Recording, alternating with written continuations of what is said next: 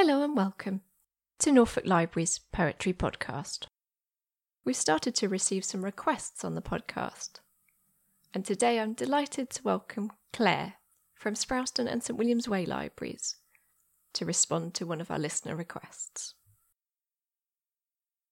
Hello, my name is Claire, and the poem I'm going to read today is one that has been a favourite of mine since childhood, when my stepmother first read it aloud from an anthology given to me as a birthday present.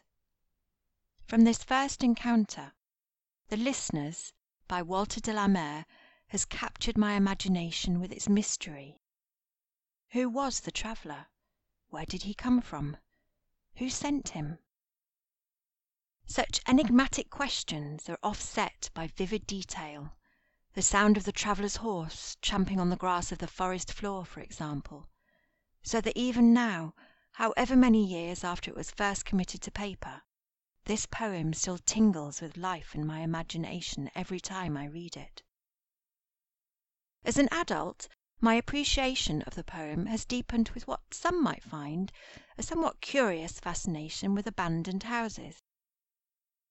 Whenever I see an empty house, I can't help wondering about all those who have at some time in its history made it their home. I find it comforting to think of how something of the flavour of our lives might in some way become part of the fabric of the dwellings that contain them. So although there is undoubtedly a spookiness to this poem, it is for me a pleasurable one. I hope you enjoy it too. The Listeners by Walter de la Mare. "Is there anybody there?" said the traveller, knocking on the moonlit door. And his horse in the silence champed the grasses of the forest's ferny floor. And a bird flew up out of the turret above the traveller's head. And he smote upon the door again a second time. "Is there anybody there?" he said. But no one descended to the traveller. No head from the leaf-fringed sill leaned over and looked into his grey eyes, where he stood perplexed and still.